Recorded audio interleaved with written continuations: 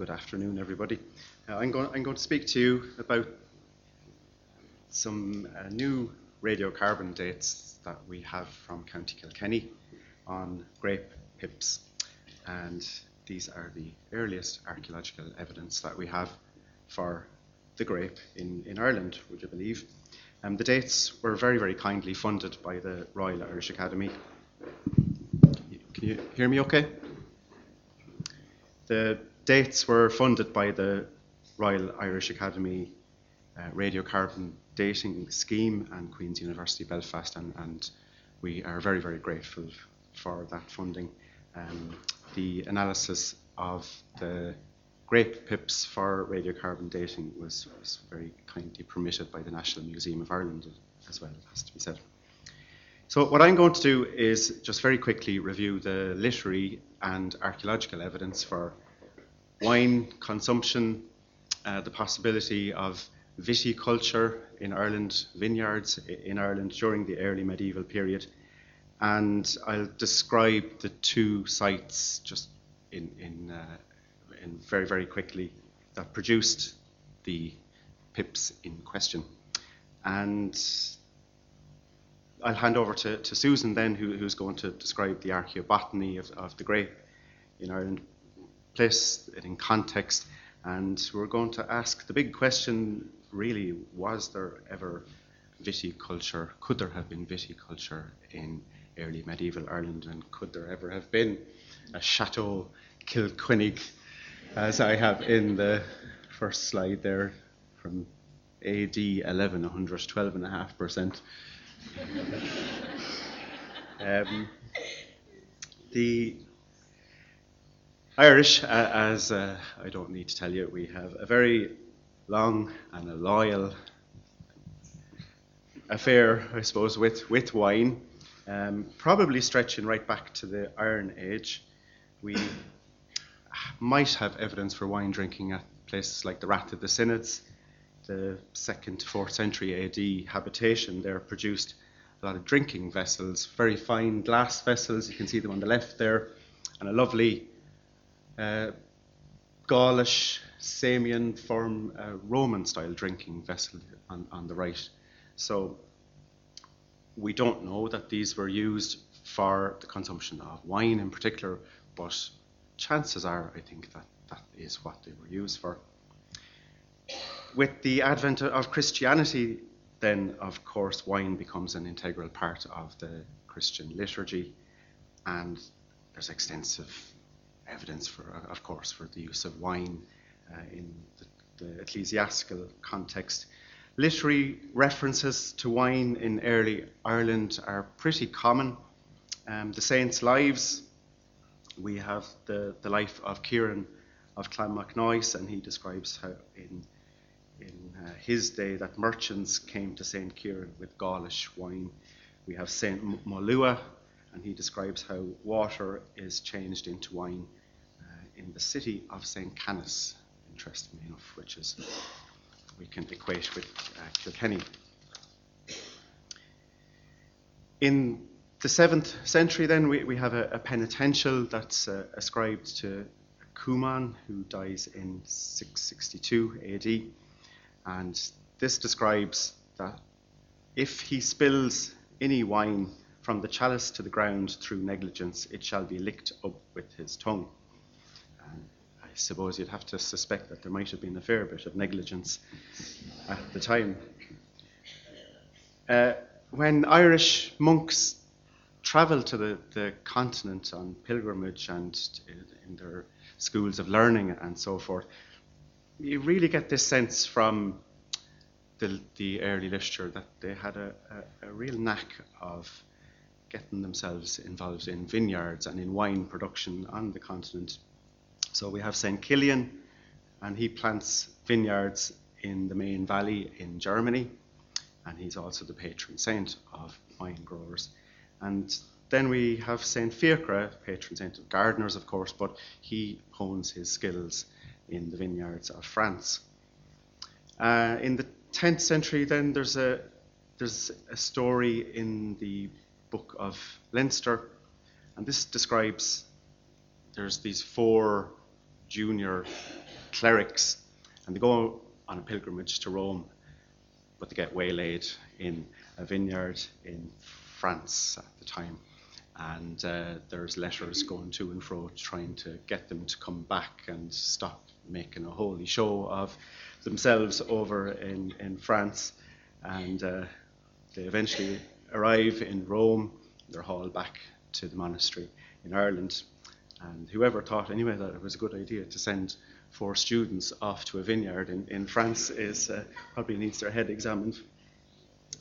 And then we come to this really intriguing quote from the Venerable Bede in the 8th century. And he famously said that Ireland abounds in milk and honey. But he also goes on to say, nor does it lack vines, fish and birds. And that raises the possibility, of course, that maybe there was some sort of vineyards here in the early medieval period and perhaps viticulture. But then Giraldus in 1187 in his Topographica Hibernica spoils the party, and he says that Ireland has not and never had vines and their cultivators. So that's Giraldus. He is there, and he is basically saying, here's yet more evidence that the Irish are a barbarous lot. They don't even have vineyards here.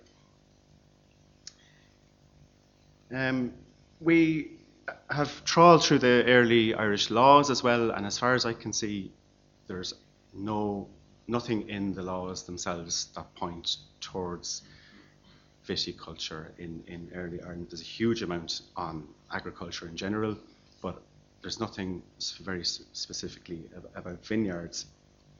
So what about the material evidence for wine in early Ireland? Of course, there's all the liturgical plate, and again, it's all centred around the sacramental wine. The Derry na Flan hoard here, of course, with the basin, the strainer and the chalice, they're all connected with wine, of course. There's the strainer which was recently found in Drumclay, Crannog as well, probably from the 10th century, and it's actually a timber strainer with a cross on it, which I don't have a picture of here, but it's again very, very interesting. Probably used to strain the wine and remove the pips. The ceramics then, the ceramic records, lots of evidence there for the importation of wine from the Mediterranean world, from Gaul, and it's an awful lot of this is connected with the importation of wine, and Ian Doyle, of course, has done fantastic work on all of this material. It's a common occurrence on early church sites, and we have in Kilkenny, there's quite a bit of it as well. We've got the E-wares and D-wares, and there's African red slipware as well from one site in Kilree. The glass from this period as well tells a story possibly of wine consumption as well. A lot of imported glass, some of it very, very fine, real high status stuff. Glass cone beakers in the middle of that figure there, from the 5th and 6th century. Again, they're coming probably from Gaul, connected with the high status and very kind of ceremonial, I suppose, drinking of wine on the continent, and probably the same here in Ireland. Other archaeological evidence that we might look at, there's things like the drinking horn terminals and the billhook there from Dowdstown in County Meath, and there's another example from a site I excavated a few years ago called White Rat, identical to that. And you can see from the manuscript illustration up above that these little billhooks were often used in pruning vines in vineyards. So again, it's a possibility. Again, down the bottom there, stave-built vessels, there's been a bit of work done on these, and some of those may have been in use for the either the storage of wine or possibly the processing of the wine as well. So what has been missing, I suppose, is direct evidence for wine. We have all of this material, we've got the literary sources, but what's the direct evidence for wine in the early medieval period? And that brings us on to our little grape pips. The first of them was found in a site in County Kilkenny near Kells Priory called Rathduff. It was excavated by Patrick Walsh of TVAS Limited back in 2012.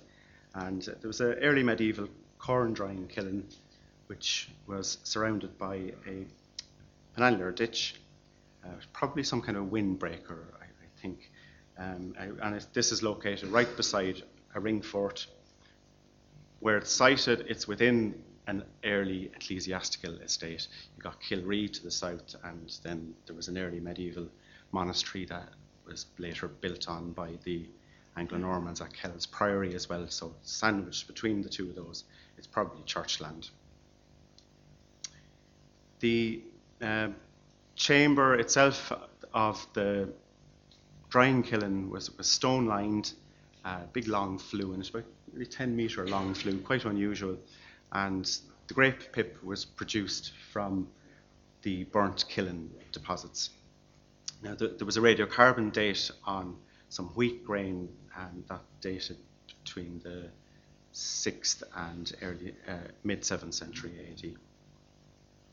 And then the second site that produced the pips was excavated by myself back in 2011 and 2012, funded by the Heritage Council. And I'd just like to take the opportunity at this moment to thank Ian Doyle for all his help with the excavation that we did here, because he was a great supporter of the work that we did.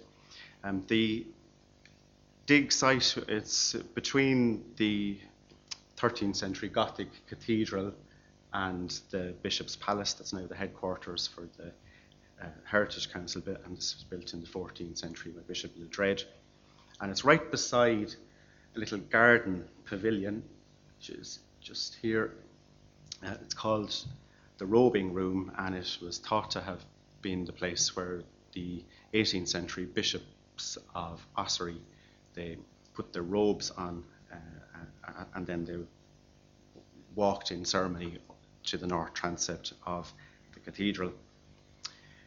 It was built, we know from historical records, by Bishop Richard Pocock in 1758, and he had a slightly different use of the place, more of a disrobing room, I think, for the bishop, because there was a scandalous poem written at the time, and it describes how there is a pleasure house in his lordship's garden, wherein the scandalous jokers of Kilkenny tell us that Susan and Richard, which is Richard Pocock, every summer evening in dalliance sweet, in amorous sport and play, with lip to lip beguile the tedious day.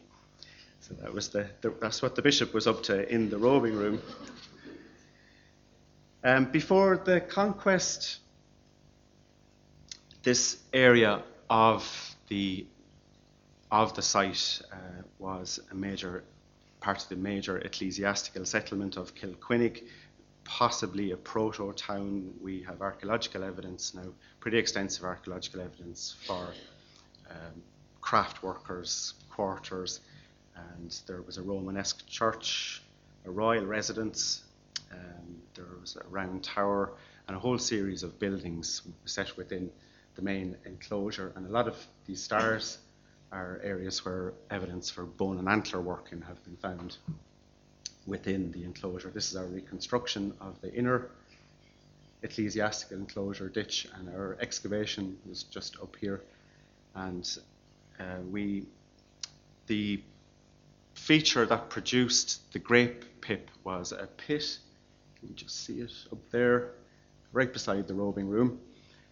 It also, as well as the grape pip, it produced a huge amount of bone and antler working waste, as well as some very nice animal bone, archaeobotanical remains, and and a couple of early medieval artefacts as well. One of the antler beams was radiocarbon dated then to the 11th to mid 12th century. So they're the two contexts for our grape pips. And what I'll do now is I'll turn over to Susan, who hopefully will be able to raise the tone a little bit.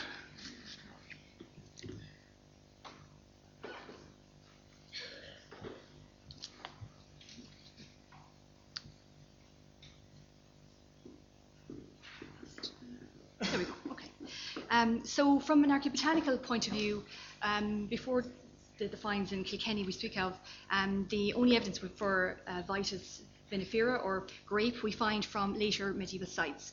We have late 12th century Hiberno-Norse pit in South Main Street in County Cork would have been the earliest up to that point. But generally we see there from the map it's confined to our eastern, southeastern urban centres, Dublin, Cork, Waterford mostly. We have some examples, not so much, but they're there in Drogheda and also in Wexford. Again, all dating roughly to, or mostly to the 13th and 14th century urban occupation. And then we have two sites in Kilkenny and in Cashel, so bringing it inland, and again associated with urban, later urban medieval settlement. The Doneraile site is an important one, I think, to highlight on its own, because this is a rural moated site, 14th century, late 14th century. And here we have, again, grape pits found from a well deposit and from a ditch deposit. And these are all uncarbonized pips, so they're all from organic or anoxic deposits. So the Doneraile in this instance I think is important just to highlight going forward, because we don't find these pips in charred form essentially. So to find it in uncarbonized form from Doneraile just lets us know really that we're dealing with, you know, the absence of evidence, and the evidence of absence, you know, always has to be in our minds when we're looking at these sites. And Doneraile is a perfect example of that, because it's largely from charred remains that we get most of our material for the agriculture at the time. So if just to give it some background before I reveal the grapes themselves, Ratduff Madden here, the 8th, 9th century site. The plant remains themselves was largely made up of wheat from the Kiln deposit. And again, this is significant in the context of the early medieval period, because we find wheat dominance on sites that are largely high status. So even though it was a kind of an isolated find as such, we have this isolated kiln with the penannular ditch. Wheat very much tells us that it's coming from probably a high status situation. The oak as well, we see there in the bar graph down the bottom right, that oak, the second one in, was dominant in the kiln deposits. And again, recent research using the charcoal record is showing that, again, in this 7th, 8th, 9th century periods, that oak dominant on sites, and particularly in these kiln signals, is showing that these again are from very high status sites where people have access to the to oak, when it seems to be not on a lot of sites at the time. The charred remains from the kiln themselves on the top, then it's showing that we're looking at least two phases. So the bottom two are dominated by wheat, which is where we get our mid-6th into mid-7th century from the wheat. And then the top was dominated by barley grain. And this is where it gets interesting, because the grain that we found from the kiln was actually dated to the 8th, 9th century. So it looks like through bioturbation, the grain has actually moved down the profile into the bottom of the kiln, because we found it on the base of the kiln. And that's contemporary with the penannular ditch. So we are looking at a modification of the kiln with the long flue. So they are looking at doing something different with the kiln on that site.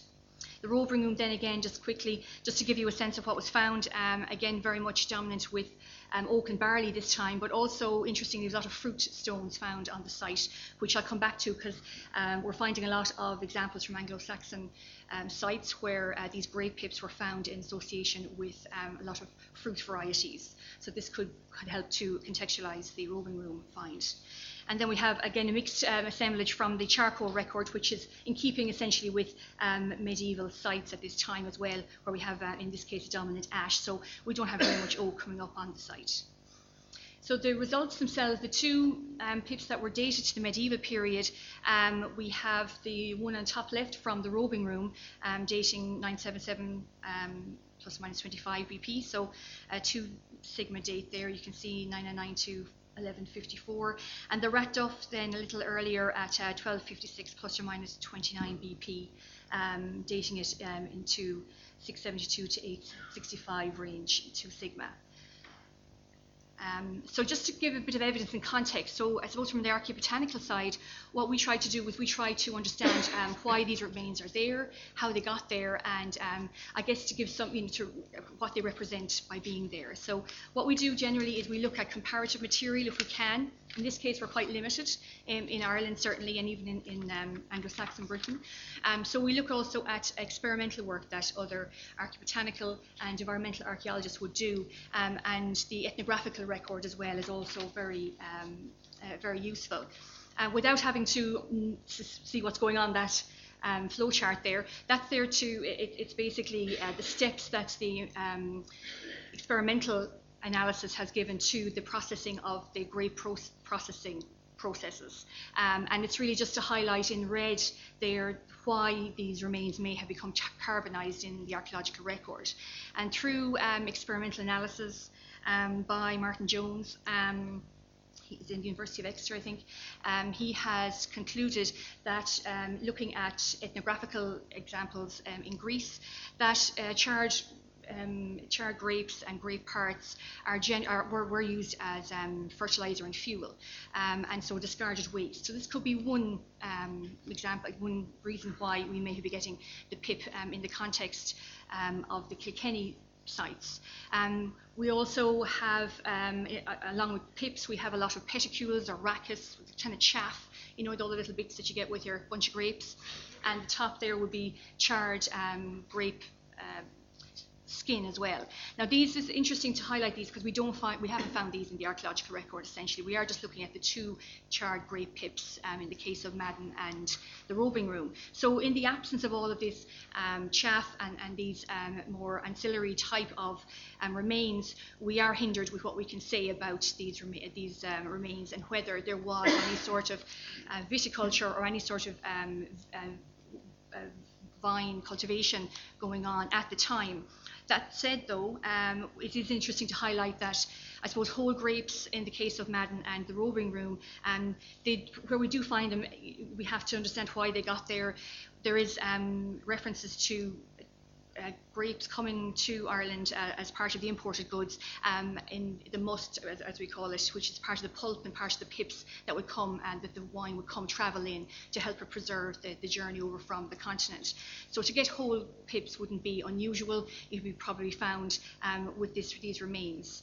If we got crushed grapes, again, according to colleagues on the continent, then a lot of crushed grapes are found where there's more heavy pressing, where there's a release of oils, where maybe sweeter wine. So the whole grape found that we find in themselves just tells a story about maybe the processes by which the grapes are coming to Ireland and how they are being preserved. Again, just comparative information we have from Anglo-Saxon England. The Domesday Book shows a lot of different type of 40 to 42 different locations where there are possible vineyards. And Della Hook, who is an Anglo-Saxon scholar, she looks at this figure here in Winchester, this manuscript from 1030 as probably a realistic representation of the time whereby you may have had pruning going on in Anglo-Saxon calendar from around February and may represent what was going on in Anglo-Saxon Britain at this time.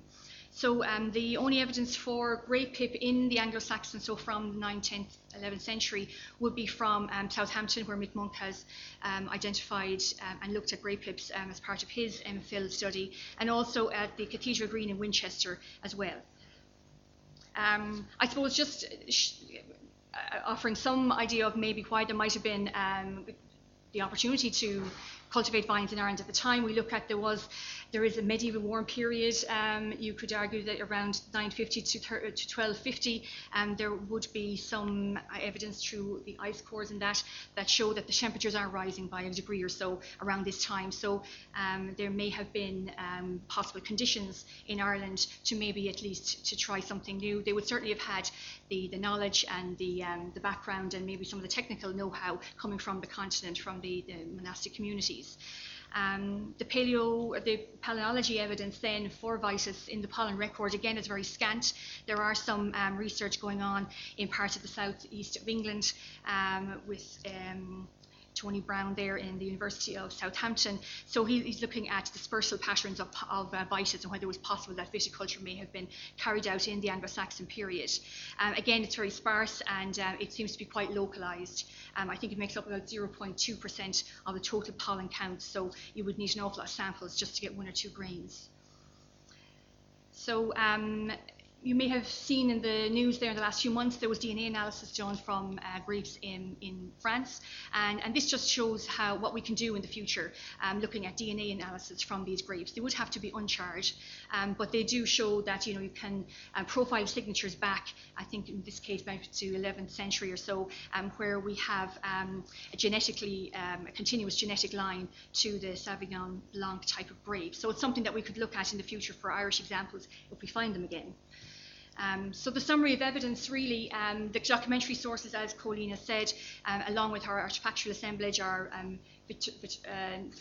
wonderful liturgical vessels, have all pointed to the fact that there may have been definitely wine coming into Ireland in the early medieval period, but the paleoenvironmental evidence is still very scant. We've no pollen vitis records for that period, and the archaeobotanical evidence for single stray finds, we may call them, is still very dubious. But it's not to say that in the future we would have to look at maybe this material more meticulously, especially the chaff, and it might, like others have said earlier on, it might allow us to revisit earlier examples of grain assemblages and maybe look at them in more detail to see if similar finds are there.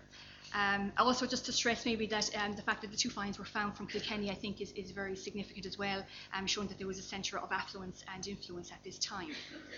So just lastly, just like to acknowledge, of course, the Royal Irish Academy and the Queen's Radiocarbon Scheme, also TVAS, Kilkenny Archaeology, and our archaeobotanical colleagues, Nicola Gilligan, Dr. Elisa Stutz, and Mick Monk.